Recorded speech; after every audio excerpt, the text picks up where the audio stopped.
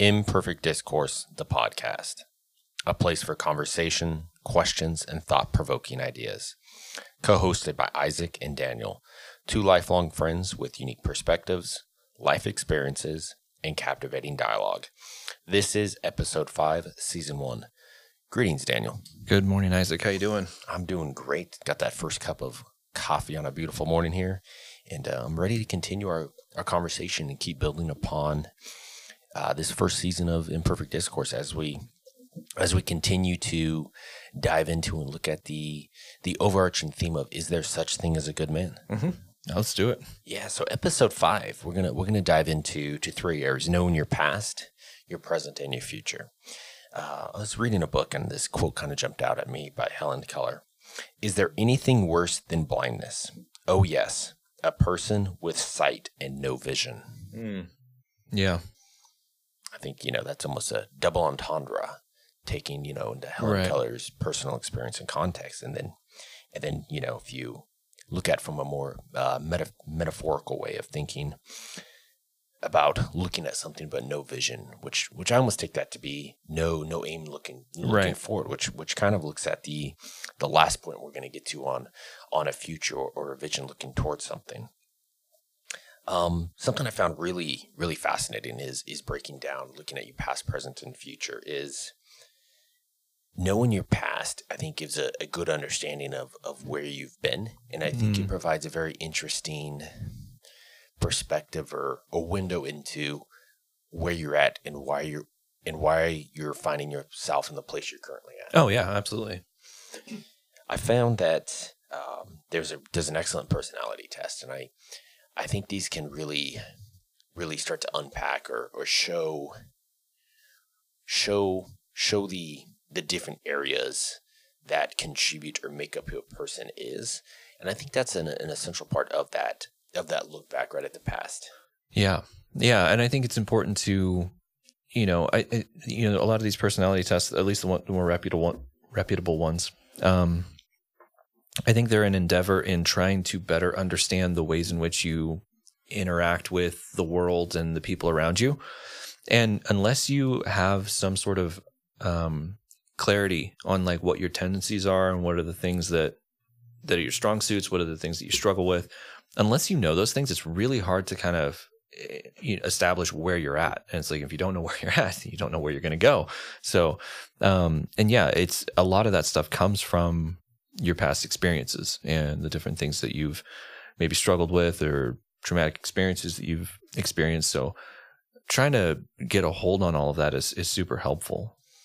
Yeah. I think you hit on something there, like, looking back and with assessments, right? I think one good caveat, right, or one good clarification to tests in general or personality traits when you look at them as a means to, kind of understand yourself as, you're taking a very large thing, right? Built for a large mass, right? And you're trying to contextualize some of the information that it would push out a conclude at the end of that assessment about a person, right?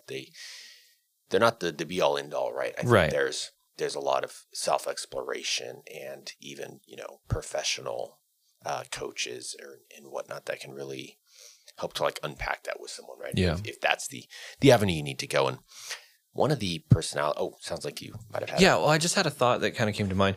I think that sometimes people look at these personality tests as, I'm going to take this personality test and it's going to tell me who I am, and then that's who I'm going to be. That's not the way that these work, or at least that shouldn't be. I think what they should be used for is this, trying to gain better insights about who it is that you are, understanding that these things are not going to be, they can be close, they can be super helpful, but it's not determining your personality. It's trying to give you a window into what your personality already is like. Because I've seen people kind of have like a deterministic approach to this and be like, oh, well, that's who I am. It's like, well, I don't know that it's necessarily telling you who you are. It's more showing you like, this is what we see. Yeah. I mean, I think that's a really important way to look at it, right? It's telling us what we see, right? Mm-hmm. It's obviously based on the data that the respondent or the person taking the survey or assessment puts in, right, you're going to obviously get something out that's close to that.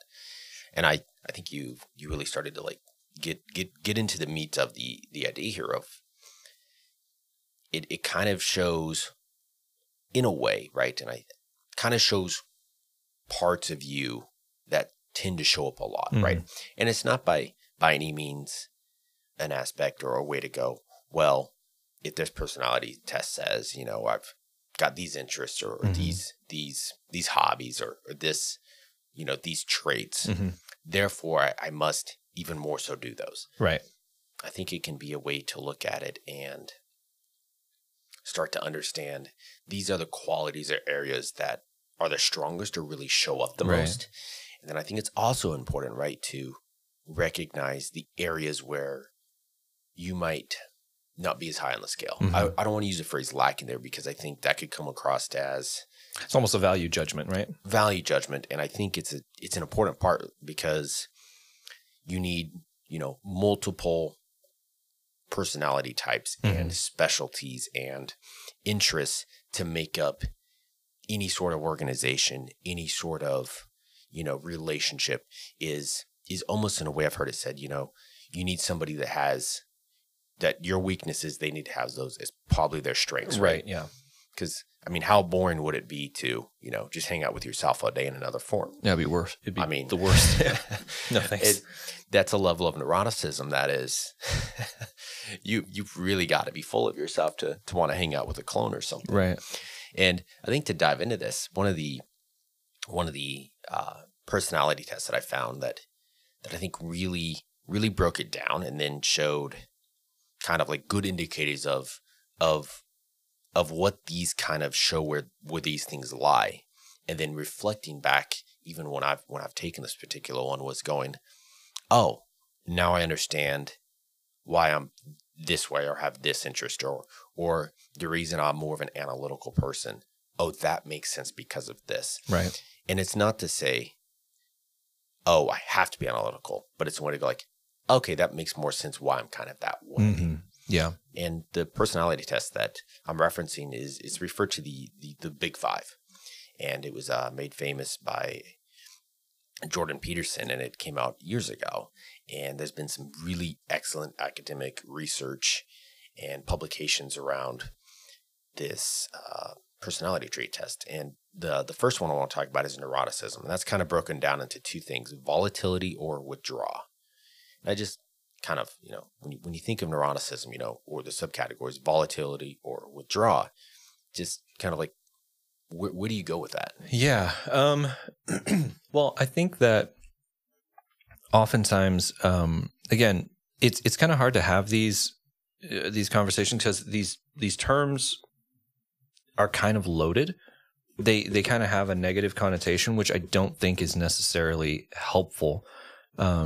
But I think, when you look at it for what it is that it's trying to say, I think what it's saying is it's just you have the tendency to maybe experience larger swings on an emotional scale, Sure. And have a tendency to maybe withdraw from social interactions. Yeah, and it breaks down. I've got the academic research in front of me because, it's an incredibly long academic peer-reviewed paper, of course, and they break down volatility. There's some more points there. They talk about getting angrily easy, or getting upset, or easily agitated, can be stirred up easily, or they rarely lose composure. So I think you hit on it there. It seems like it's a much more emotional means of looking at the components within the five main points of the personality trait test. And I think when they break down with withdraw, it's like not feeling blue, or filled with doubts about things, or really feeling depressed, worrying about things. And it's kind of interesting how it seems even with the sub-definitions of volatility or withdraw, there's almost things that juxtapose or sit on what seems like opposite ends of, rarely losing your composure versus getting angrily easily, and how that relates to volatility. And maybe that's a positive versus a negative, or one side of a of a score or another. And I think that's kind of even interesting. Yeah. Well, and once again, it's like, I think that there's maybe a tendency to look at that and just assume a negative connotation. But I think, a better way to look at it is it's describing a pendulum on which, people like, if you're high in neuroticism, that it's possible that your pendulum is going to swing a little further than most people, and that may not necessarily be a bad thing. It may just be something you need to be aware of. Right. Yeah. Cause even this breaks down. I mean, you think about someone gets easily agitated or someone who, changes or displays more emotions, right? I can think of thousands of situations where displaying emotion is a incredibly positive thing, right? You think of, if you accomplish something, say you've been working really hard to start a business and it's the first day you got to, turn the key over or you get your first client or you finally, complete that college degree. It's like, those are very much positives. And I think we were talking about this, before we started recording earlier, was sometimes, emotions almost get hampered where it's like they shouldn't be displayed. And we talked about it a little bit in a previous podcast about how it's almost an expectation of man. And I think, when we look at the overarching theme of, is there such thing as a good man? Like, it is good to be able to display emotion, but I think the caveat there, in a healthy way. In a healthy way and at an appropriate time. I think that's the thing that maybe gets missed, is that, like, I think maybe we had this conversation off air, but like the idea of, as men, like there are times and places for things. And, if you're in the middle of a time sensitive thing, like maybe it's not the time and place to sit and discuss feelings, right? And I'm thinking about, like, if you're on a fire line or if you're, in a foxhole with somebody, like, like there are times and places where maybe it's not the appropriate time to have that, but it doesn't mean that you shouldn't have it. That's the thing, it's like, and I think that's the thing that men have kind of taken away, is they go, well, there are situations in which I need to be accomplishing a task and dealing with the situation at hand because it needs it. Maybe, even people's lives depend on it. And so I'm going to compartmentalize my emotions and deal with the situation at hand. That's fine, but you still have to make time to deal with those emotions, right? And so it's like, taking time to process is going to be really important for stuff like that. Yeah, and as we talked a little bit about in the episode before this, in episode 4, I believe, that inner circle, right? The idea that being able to process and break down and really show some vulnerability, right? Invite the opportunity for trust to show up in a relationship, because that's, I think, really where the roots of a great friendship can start, right? And I think that's also how it is maintained, right? And I think about areas of, kind of moving on here with withdraw. One of the things is not easily embarrassed or easily discouraged. And it seems like, again, two other sides of the pendulum. If you're going to go out there and you're going to try a new idea, right? We talked earlier about the Impressionists, right? The great artists who, thank God they came about because their art's incredible and we needed that change. But you think about, not easily embarrassed. Like they were not welcome to display their art. Right. Right. And they were kind of like, why are you doing that? They could have been, very embarrassed that they weren't accepted by the the art culture in Paris. But instead it's like the ability or what that brought. And it's like, there's a very positive or very good carrying out of that as a possibility. I mean, as a personality trait, rather, right, that you see that it's like, what a great thing being able to not be embarrassed easily, provided for art. Yeah, exactly. Yeah, and I think that having that fearlessness to not be too self-conscious when it comes to stuff like that, that's something that I really struggle with. Like I'm very kind of inside my head all the time and very self-conscious about everything and just constantly like analyzing. And it provides this kind of like, you get this paralysis by analysis, right? Like you just kind of get stuck in things, and there are times and places where that's not helpful. Yeah, and I think as someone who's ventured out and would probably consider yourself an entrepreneur and try endeavors and try things, it's a good and a bad, right? Mm-hmm. It's the idea that you obviously need to be cautious, right, and mitigate risk, because the worst thing you want to do is put all your eggs in one basket, is the saying. You don't want to put all of your capital and means of investment in some wild whim on a Friday night, and then you wake up 2 months later and there's nothing. Mm-hmm. And you go, well, that was probably bad. And it's something I've heard about with entrepreneurs and starting a business, is like, you need double the cash you think and double the time. Yeah. It's going to take a whole lot longer than you even project. Oh man, that is so true. That is, I can confirm that that's the case. Do you have anything you would love to break down there on that? I mean, I guess the thing that comes to mind is that whenever we think about executing an idea or a task or a business, when you break it down into your ideas or into like manageable pieces, what winds up happening is you almost think about those manageable pieces in almost like a laboratory environment, right? Like you go, okay, well, I'm going to need commercial space for my business. Okay.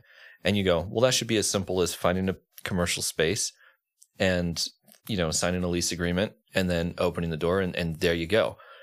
But the reality of it is that there's all of this negotiation that oftentimes, in our particular situation, it's we went rounds and rounds with our property management company on carpet replacement, and that was months. And we were told that we were gonna, walk into a place that had brand new carpet, and 3 months later, carpet's still the same. You spend all of this time in emails back and forth, and you're struggling. It's like, do we move stuff in? We're gonna have to move stuff around if we, move stuff in, and then they decide to change the carpet, and we have to move stuff out, and it's a whole thing. And so during that time, did you have the property under like contract, and so you're paying rent, or no? We were waiting on it. So you're waiting to start your business. So we're waiting to start for 3 months. Yeah. For 3 months. And then eventually it just got to the point where we were like, we can't wait any longer. So we had to move in, and lo and behold, they're like, well, you moved in. We can't change the carpet. So, so it's like you go from this like kind of laboratory idea of like, okay, well, I just need to find a commercial space. And that turns into a 4-month long process of like, it's never as simple as you think it's going to be. And the problem with that is that that's not stuff that you can necessarily plan for. And so you have to have a certain amount of ability to kind of roll with the punches with that type of stuff, because it's never going to be what you think it's going to be. Yeah. So it kind of seems like, part of being an entrepreneur is not getting discouraged easily. And I would even jump out there, and I don't think it's that big of a jump, is you've mentioned earlier a little bit about a background and experience with sales. Mm-hmm. And it's one of those things where, my understanding is you better be ready for most every door to get shut on your face. Oh, yeah. And that's just part of the business. Mm-hmm. And if you're an obviously discouraged person, probably that is not going to be a business venture or career that probably would work the best, because you're going to quit. Yeah. Well, that's interesting, because to tie this back to the personality thing, I was that easily discouraged person when I got into sales. But I didn't have a ton of other opportunities at the time, and I was very passionate about not starving. And so it was one of those things where it's like, well, I guess you just have to figure out how to not, get discouraged too much. And it was definitely something that I struggled with the entire time. But eventually, you kind of learn to adapt. Like the human body and brain is amazing. Like you will adapt to the situation that you're put in. And so, in looking at these things, like I would say that I'm probably very, very high in agreeableness, which is compassion and politeness, right? Yeah, and we're gonna let's move on there. Yeah. I think under agreeableness, right, it breaks down to compassion and compassion and politeness. And under compassion, right, there's even polar ends of that the pendulum we've referenced, that idea of, you've got they take no times for others, or they take interest in other people's lives. And when you first hear those, you're like, oh, you should, probably take interest in other people's lives. Well, if you take no time for other people's lives, there's jobs, right? We referenced this earlier. If you're going to sit in I don't know, like a submarine under the sea for 6 or 7 months out of the year, I mean, other than the people around you, like you better, I mean, you kind of have to take no time for other people because when you can, or if you're just going to code all day or something. Right. But on the other side, if you're in a business or you're wired personality wise, like kind of what we're talking about here, if you really need that human to interaction, well, obviously you want to know about people, and that's important. And, you think about people who are very, very extroverted, very outgoing, very much love to be the life of the party. Those people just know all about people, right? Because they're talking, they're involved in their lives, and, they're very relationship heavy. And I think, that's something you really see with people who are great connectors, right? There is a book, Malcolm Gladwell is a very famous writer, and he wrote a book and he references the idea of like a maven, and they're kind of equates it to like this connector of people with ideas of, I would almost say like what is considered like social capital, which is basically just they know a lot of people, right? And that is their asset. They're like the great, they're the great hub to the spoken wheel concept. And if you're somebody who really excels in being involved in people's lives, I mean, those are good subtraits. And I think often, when you first read this, someone's like, well, that person's not as compassionate. Well, right. That might not necessarily be a bad thing when you dive in and spend time. And I think it's a really positive thing to understand that if you are really good at, if you're fine with being in, solitude alone and sitting behind a computer screen, it doesn't somehow make you a bad person, right? Because that seems too present of an idea, but like it does show that you might need somebody in your life who enjoys being around people. Right. Yeah. And I think, one thing to kind of, to touch on is to say that, these ideas or these categories of personality traits where we naturally fall does not mean that you can't learn the opposite of it, because as I was mentioning earlier, like one of the things that made sales so difficult for me is that I'm a very agreeable person. Like I'm very compassionate, very empathetic, but in sales, there are times when you need to learn to be disagreeable. And so one of the things that I really took away from my sales experience early on was the ability to, or was the fact that it forced me into positions where I needed to make changes that ultimately helped me in other aspects of my life, because maybe I'm too agreeable, and being able to learn when it's appropriate to actually be disagreeable can be very, very helpful. Yeah. And I think that's an important part is understanding there's times when it's necessary to either throttle down or throttle up something, right? If you're trying to negotiate a contract, you need to relatively be disagreeable because you're trying to come to conclusions with ideas that all parties engage and walk away going, we got a good deal. Right. Clearly the opposite of buying a car where nobody walks by going, I got a good deal. But everybody tells them they got a good deal. So that's something. Yeah. At least you've been told. At least you've been told, right? And then under the idea of politeness, I think this is where I think you really see an interesting one, because I think of, like politeness being like you respect for authority, or I think the flip side is you insult people. Think about the great comedians. Right. If they got up there and all they did was, we're just yes man and we're just fanboys to everything going on. Right. I mean, talk about an incredible part of society that we would lose out on without the ability to have comedy if people weren't fine with insulting. Yeah, absolutely. And that's, that's the other part of there does come a time, the idea of agreeableness and compassion and politeness, it works so long as you believe that every situation is a pleasant one in which that is appropriate. And as I've learned, you're going to experience times where politeness is not the answer. There are some people who do need to be put in check and told that their behavior is not appropriate. And if you are too polite, then you're never going to be the person to do that. And so, going back to this idea of like these things are telling, or these tests are telling you something about yourself.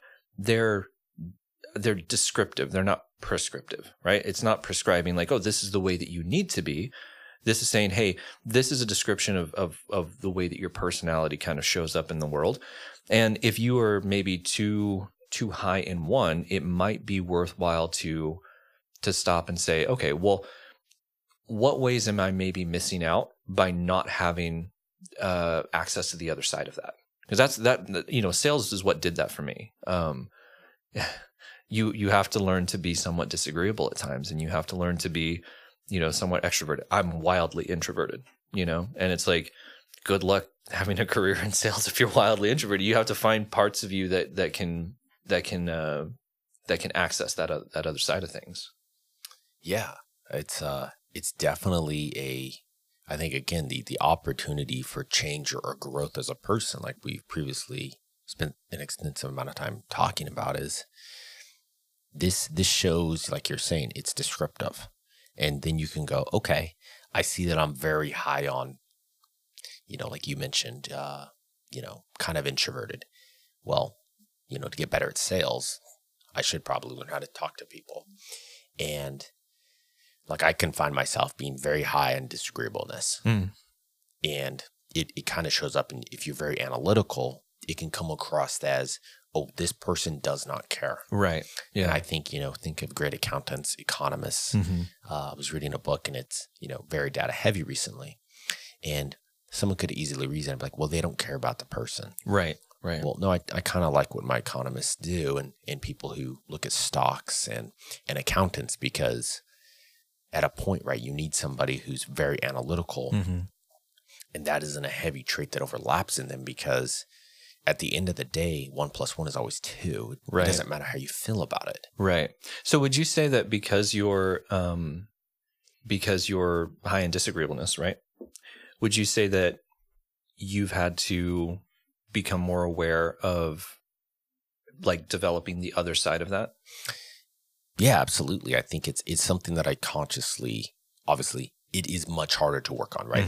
For me, looking how to analytically step back and take a moment before making action is a default, right? Right. For me, that's just no big deal. To really work on investing and creating relationships and being intentional is something I have to be very aware of and work on, right? And what's the incredible thing is you find that when you couple what you're good at and areas you can work on, you find out you can even be that much more powerful, and not in the right. Yeah. tyrannical sense, but it allows you to like really invest in deepen connections and places you go, because it allows you to use something you're really good at and something you're not as high on, and really combine those two. See, and this is the thing that I think that we're trying to point out about these personality tests, is that like what we're discussing right now, it's giving us the opportunity to recognize like, oh, this is the way that I naturally am. These are kind of my default settings. Therefore, I need to be aware of the inverse of these, and maybe I need to develop those and work on those. And it's really hard it's really hard to know what it is that you're trying to work on if you don't have some sort of framework. If you don't have a map, then you're saying, okay, this is actually where I'm at. So this is where I need to go, and this is the route that I need to take to get there. Yeah, back in the early days of GPS units, so this was probably 14, 15 years ago. I remember for my 13th birthday, right, I saved up all this money. It's probably like $130, and I went to the outdoor store, and I bought my first Garmin something, baseline model. It was like 12 or 13, a lot of money. That was the coolest thing. And all it would give you is like breadcrumbs. It would show you where you've been. And then the only other option you could add was a lat and longitude, or a coordinate where you wanted to go, right? Well, kind of like we're talking here, there's very little context of where the heck you're at right now. It just shows you where you've been, which is really helpful, right? Because Because in this, it kind of goes like, well, now I get at least a clue of like where I've been and how I got here. Right. And kind of what we're saying here is like, it's important to have some context at it. And it's hard to know where you're at if you can't look back, like you were mentioning. And with that GPS is, it would be like if I dropped you out and, out in the forest, right up in the woods, and blindfolded you, and then you just found yourself and you're like trying to put things together.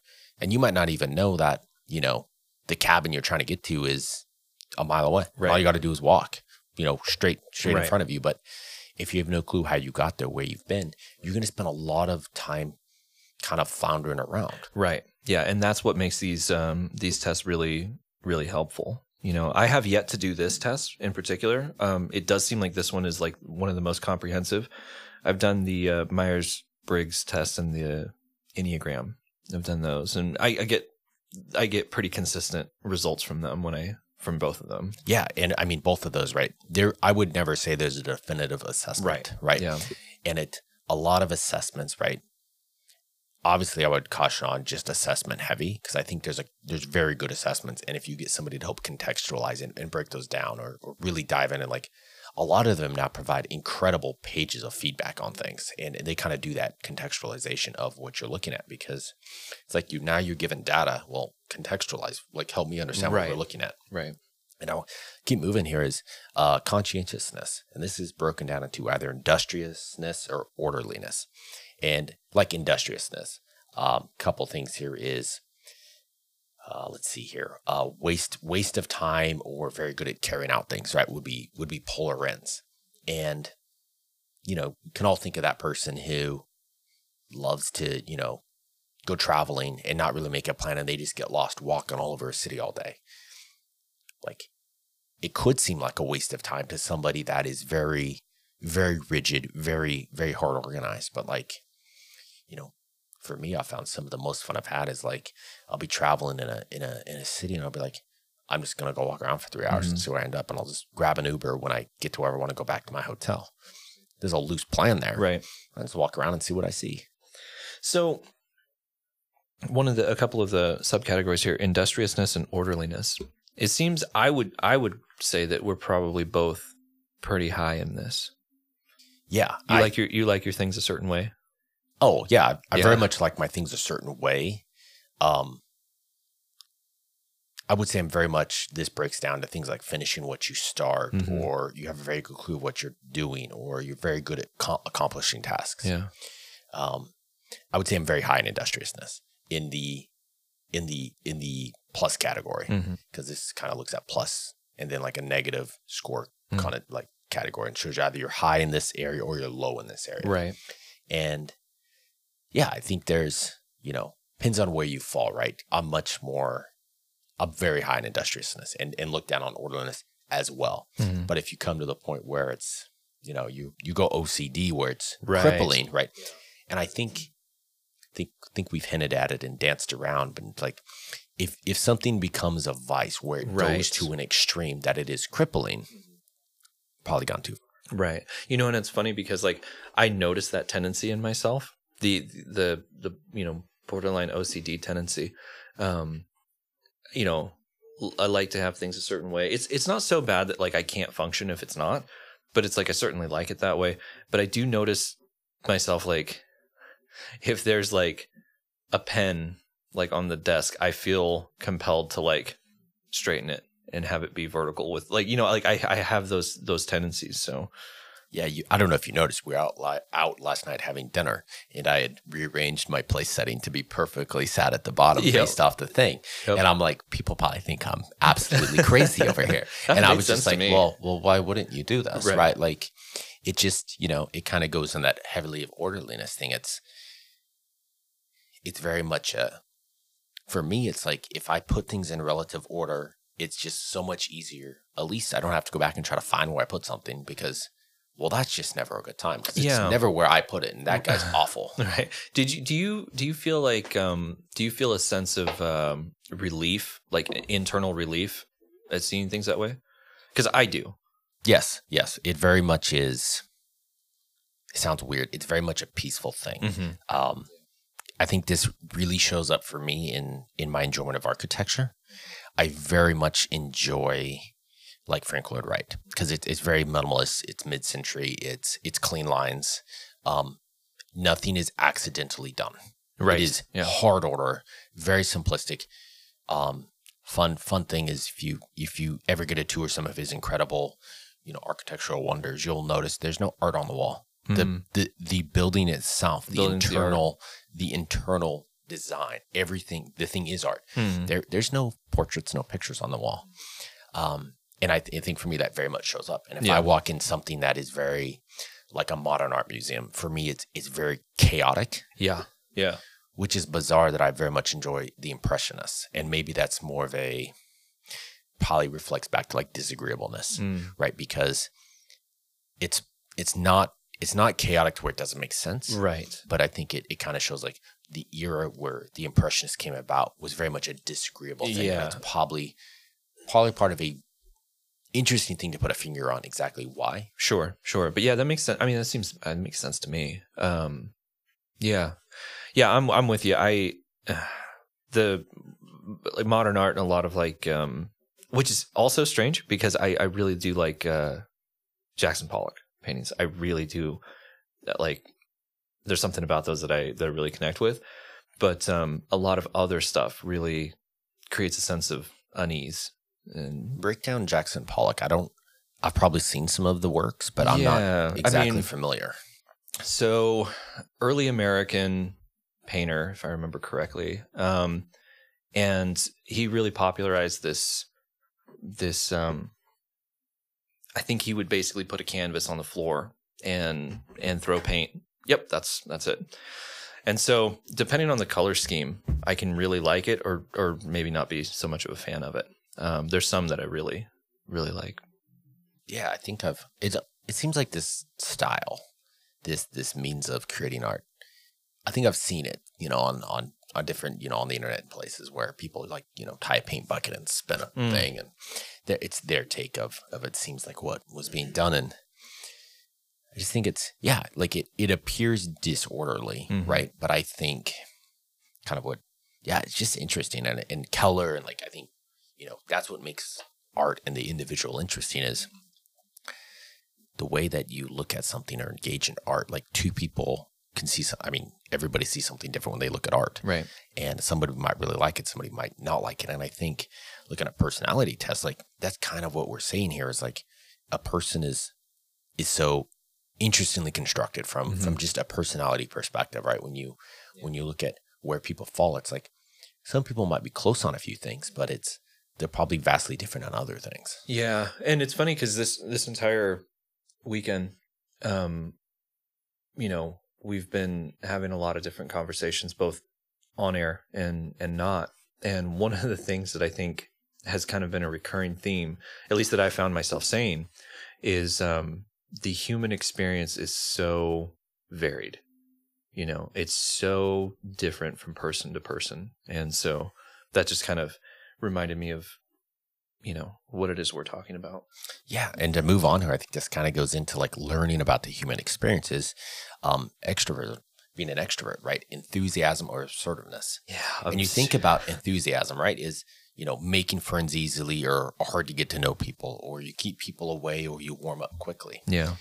And right, I think a very instrumental part of really learning about like human experience and talking to people or traveling, and we might have mentioned this in a previous episode or a side conversation I was having, is when you get to travel and either go to sports games or go to a coffee shop or just walking up and down the street and just bump in and start talking to people, or you go into a bookstore or something, is one, you find out all across America, at least, people are relatively similar, right? Yeah. But they're also so vastly different. Right. And it's so fascinating because, if you're someone who just wants to keep their head down and walk really fast to the next place, like you miss so much of, I think, what's going around. And like I mentioned, one of my favorite things to do is look at architecture, because you look at buildings and you look at cities and you look at, the way they're constructed, and like you go through different parts, and you see like how different time periods, how that's reflective in architecture, and like what that architecture indicates about ideology and philosophy. And you take the environment of that city and the culture. I was in Pittsburgh recently, right, known as the Steel City. Obviously, there's a lot of steel used in architecture. They produced most of the steel used in World War II to create, the battleships and all the ships used, and it's evident, right? And it really shows up, and it's like, and then talking to the people, there's this interestingness of, they kind of represent like this blue collar, not full blue collar, but not full white collar. This interesting, like they're very blue collar, but they're also very like, they don't have a problem being, I don't want to say fancy or posh, but they don't have a problem of being a little bit more formal. Right. And it's just fascinating to see how like, what a city, how people in that city kind of resemble that city's identity. Right. Yeah. No, it's absolutely true. And you see that in different places that you go. The funny thing is, like, under extroversion, I'm way low on extroversion. It's been something that I've had to work on. And I think, once again, going back to sales has honestly taken all of these ones that I'm either really high or low in and has really balanced them out for me. And that's, I had to do that with extroversion because I'm really introverted.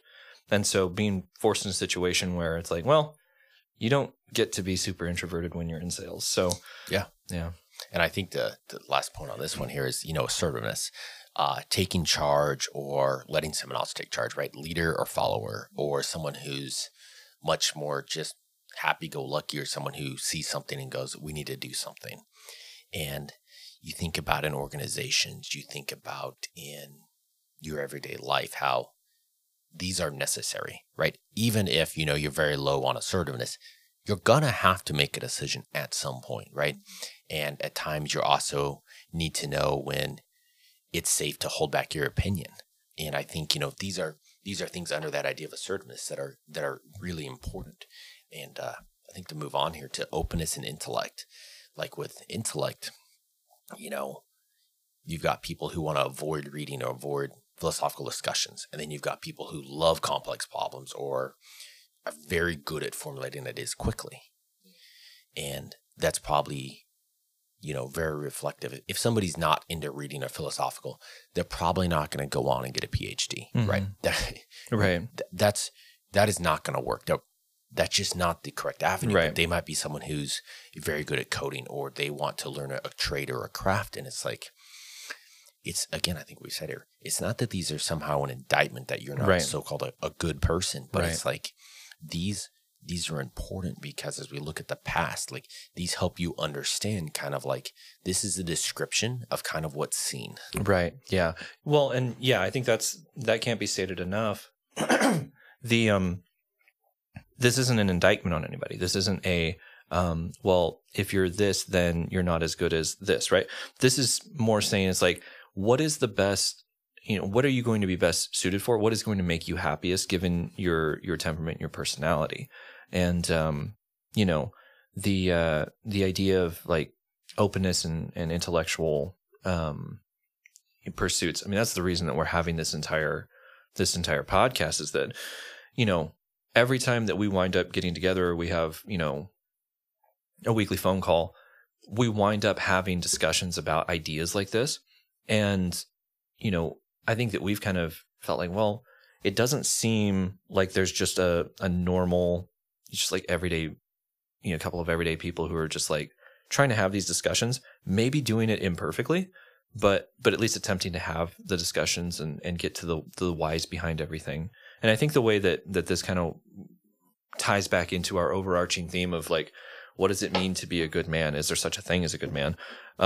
Is that the idea of knowing, like, this applies to all people, male or female, but the idea of, since we're specifically talking about men, the idea that you can't afford to not be aware of who it is that you are and how it is that you operate in the world and the way that you affect others. Like, you're going to be more competent and useful, and you're going to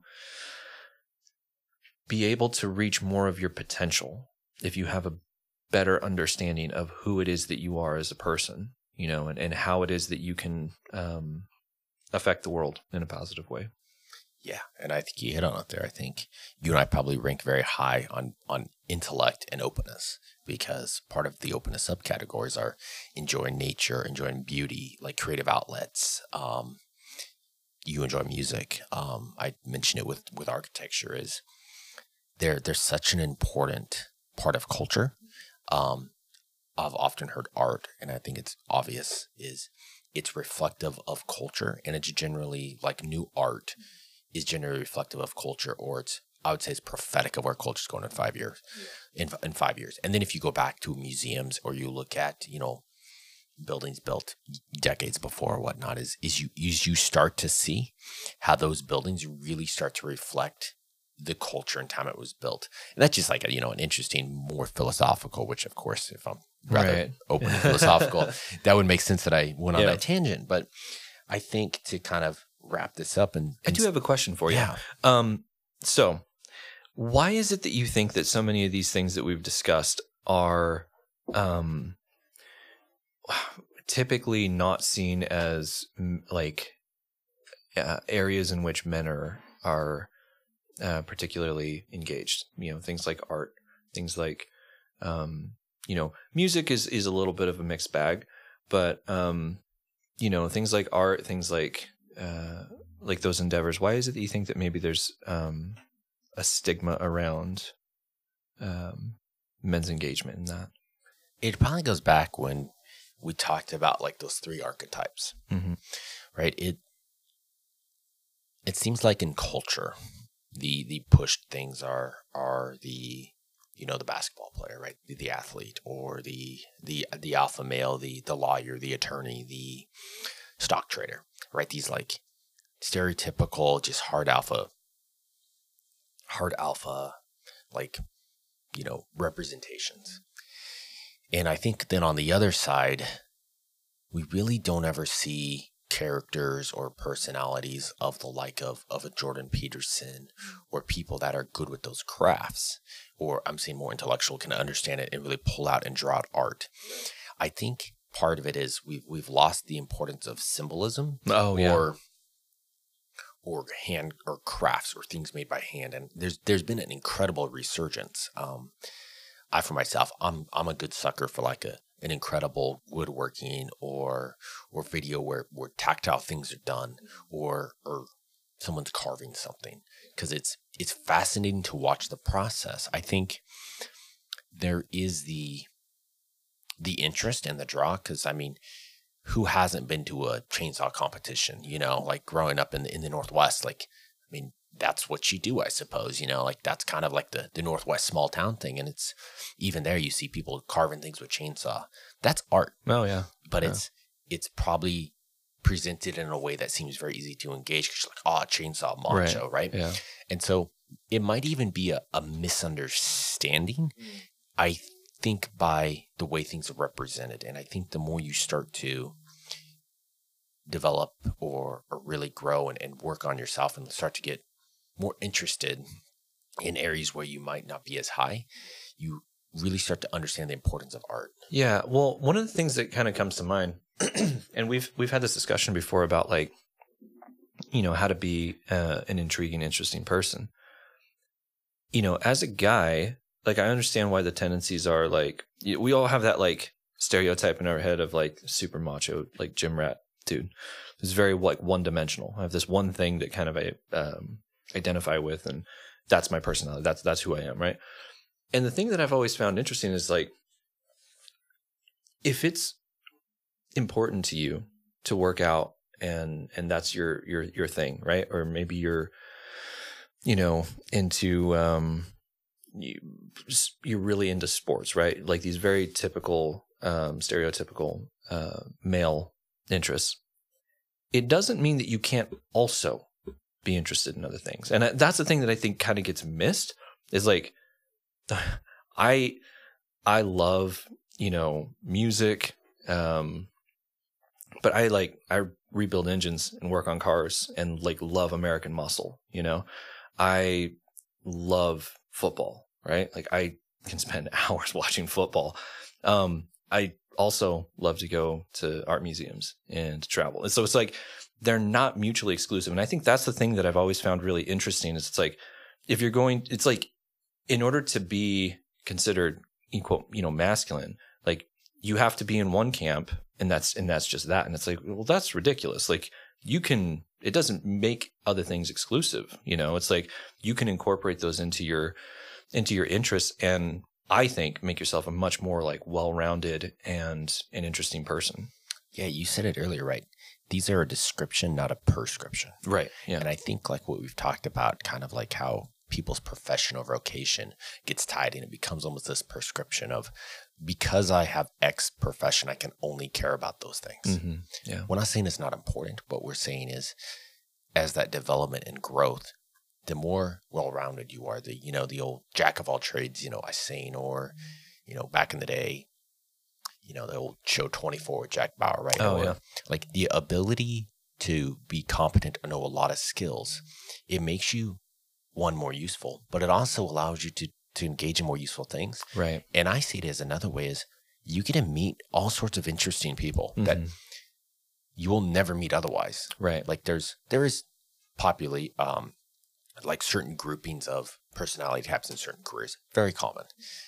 And it's like, well, those interesting people in a different career field or a different interest as well. And it's like they, we've said this before, they might know something or have a different perspective on the human experience that I don't know about just because I'm not wired that way. So it would probably be worth my while to engage with others. Right. Yeah, absolutely. And I want to talk about thinking about others or the present, right? Is kind of move along here is at a point, right? You've got to take account, right? You've got to take an assessment or really inventory of where you're at currently, right? Mm-hmm. And I think you look at the past, you kind of figure out what sort of describing, understanding things can you get from looking back. Mm-hmm. And then I think you can really start to understand the present.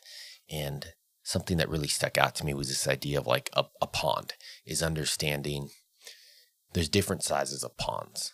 And you might be, have a certain collection of skills and abilities, and the highest potential that you can go makes you probably very successful in a medium-sized, body of water or something. Mm-hmm. Just it's kind of like this idea of like a fish in the right pond. And when you start to like take account and look at, okay, let's say I'm in this market and it's, a medium-sized sports market or a medium-sized media market. Well, the highest that I can go in this career or this potential endeavor is, so high. Mm-hmm. It's starting to take account when you look back at where you are, the education you've accumulated, the skills you've accumulated, the contacts and people For me, it looks at this present of like, you get to start to understand like your potential forward because you're now taking stock. You're going, here's where I am currently. Yeah. Yeah. That, I think that's really interesting because so much of your decision on how to move forward is based on where you're at, and it's like, for instance, if you're living in a rural town let's say you're in West Texas, and you're in a rural, small little town and you're like, well, I need to be, or it's my dream to be like, I don't know, like a 5-star chef, like a Michelin chef, right? And you live in a town of, 500 people. Yeah, you have to start rethinking like, okay, well, taking stock of where I'm at, realizing there's probably no restaurants around here, probably gonna need to move to Dallas, right? Yeah, and I think, before that, right, this is that idea of like, well, you got to get qualified. Mm-hmm. You need, like, I don't imagine there's, wildly fine dining in a really small town. Mm-hmm. It's your options or potential are limited. And it's like, you're going to have to leave and go somewhere to get training, get qualified, right? you either need to go find somewhere where you can, work up through the ranks as a, just the sous chef cutting up veggies, right? And then maybe you get to start preparing some dishes or whatnot, or maybe you need to go to a cooking school. And that's part of, I think, like you're saying, like, and we're going to kind of with that idea of like the future, like looking to where you want to go, that vision, that place forward is you have to take stock and realize, okay, here's what I all have. Okay. My goal is, and I think to kind of look at the idea of the future is if I want to be a 5-star Michelin star chef, okay, that's my goal. I've identified it, right? And now you have something to aim at, right? And you go, okay, well, I kind of know how to cook, but like to be a Michelin star chef is like, top of the top. You're not just gonna, graduate cooking school and then Friday go work at a Michelin star restaurant. Yeah. I mean, maybe as a dishwasher. Yeah, I don't mean to be condescending, but like that's the top of the top. And so there's a step, and I think part of that taking stock of the present is like you got to look at it as like, okay, I've identified the goal, and then I need to work backwards. I call it the idea of a recipe. I go, okay, my dream job is X. Okay, I know the general norm to accomplish that dream job is I need this educational degree. I need these industry certifications. I need X amount of years of experience. Okay, guess what? I look at it as like that analogy with the GPS. I now have some waypoints. Right. Yeah. I have a place to go, to work on, to get to the thing. Mm-hmm. Yeah. Yeah. And I think that one of the things that makes this particularly difficult for young men is that we've kind of moved past this it used to be that you used to have like a mentor, right? And people used to be more engaged in being engaged with where it was that young men were and where it was that they wanted to go, and being able to help them kind of evaluate their skill sets and their hopes and dreams and goals and all those things. And that's kind of gone by the wayside, like I don't really have a mentor who has really been involved in helping me kind of map my career. And it seems like that used to be something that was more prevalent. And so, in the way that this winds up relating to young men, it's like, it's very hard to map out like what it is you want to do with your life. It's very difficult, especially when you're young. It's like you're trying to figure a lot of different stuff out. And, one of the things that is going to be helpful is having a clear and accurate take of the present. Yeah. And I think like we started is I would encourage, like, the sooner you understand personality and things you're more wired from a neurological, right, perspective of going, okay, I'm set up more to, be an analytical person who doesn't want to engage with people as much. I'm not as high as being an extrovert. I'm very good at solving complex problems. Okay, great. Now you be an engineer, be an accountant, be something. Like, it starts to work itself out, because the worst thing to do is, you engage in something, you spend time getting qualified, putting money, time, and then you realize, oh no. Yeah. But I think in another way, right, it's at least if you did that, at least you go, well, I know what I don't want to do. Right. That's a start. Right. That's a start. At least, and then too, we've all had those jobs that we thought we would love and enjoy, and you go, oh, that was awful. You do learn a lot though. You learn a lot of transferable skills. And I think to look at, the future or where you want to go, right, is like this thing is a very well-known writer. He came up with this idea called the BHAG, or the big, hairy, audacious goal. It's kind of like this long-term, compelling, very like thing that is so crazy and big that it inspires you as a person to kind of set things up, right, to build those waypoints, or that, as I said, like a recipe or something, to really aim at of how to get there. Because if you have no aim, you're going to just kind of do whatever. Yeah. Yeah. And that's something that I've definitely seen. And I've experienced before, in my own life. And, it's really difficult to figure out, like, well, what is it that I want to do? What is it that I want to, end up achieving? And sometimes I think it's helpful to break that up into, not looking at it in terms of like, well, like what title or job am I actually looking for? It's more in terms of like, what is important to me and what is it that I want to accomplish big picture in the world. If like you can break that down to, a while back we were reading the book Start With Why, right? And we had this conversation about establishing like our whys. And the thing that okay, never mind. That's right there on the back of the page. No, I love where you're going there. Yeah. And so we had this this conversation about establishing what it is that we want to do but why we want to do it. Like, what is the underlying motivating principle? And I remember having this conversation with you, and you were asking me like, well, why is it that you want to be involved in music, like as a music producer? And, when you stop and think about that, it's kind of difficult because like there's just that internal motivation, right? It's just that thing that's kind of pulling you due north. But then when you actually stop and give it a name and figure out like what the reasoning is behind it, that becomes very like clear and helpful. And it's like, I remember telling you, I was like, I had this realization that like, music, people don't think about music the way that I think about music. Like the amount of impact that music has had on my life is different than it is for most people. And my way of looking at it is like, okay, well, if I can give and contribute to other people the way that music has given and contributed to me, then that would make my endeavors really, really meaningful. And it's like, I wasn't aware of that until you sit down and actually dig into like, okay, but why? What is the underlying motivation? Yeah. And that's something I've really noticed get like way too overused in the last 5-6 years, is like the why. And it's very, very common that people describe a what as a why, which is the end product. And it's fascinating because in that exercise you're referencing, you very much do a reflective past look at things. Mm-hmm.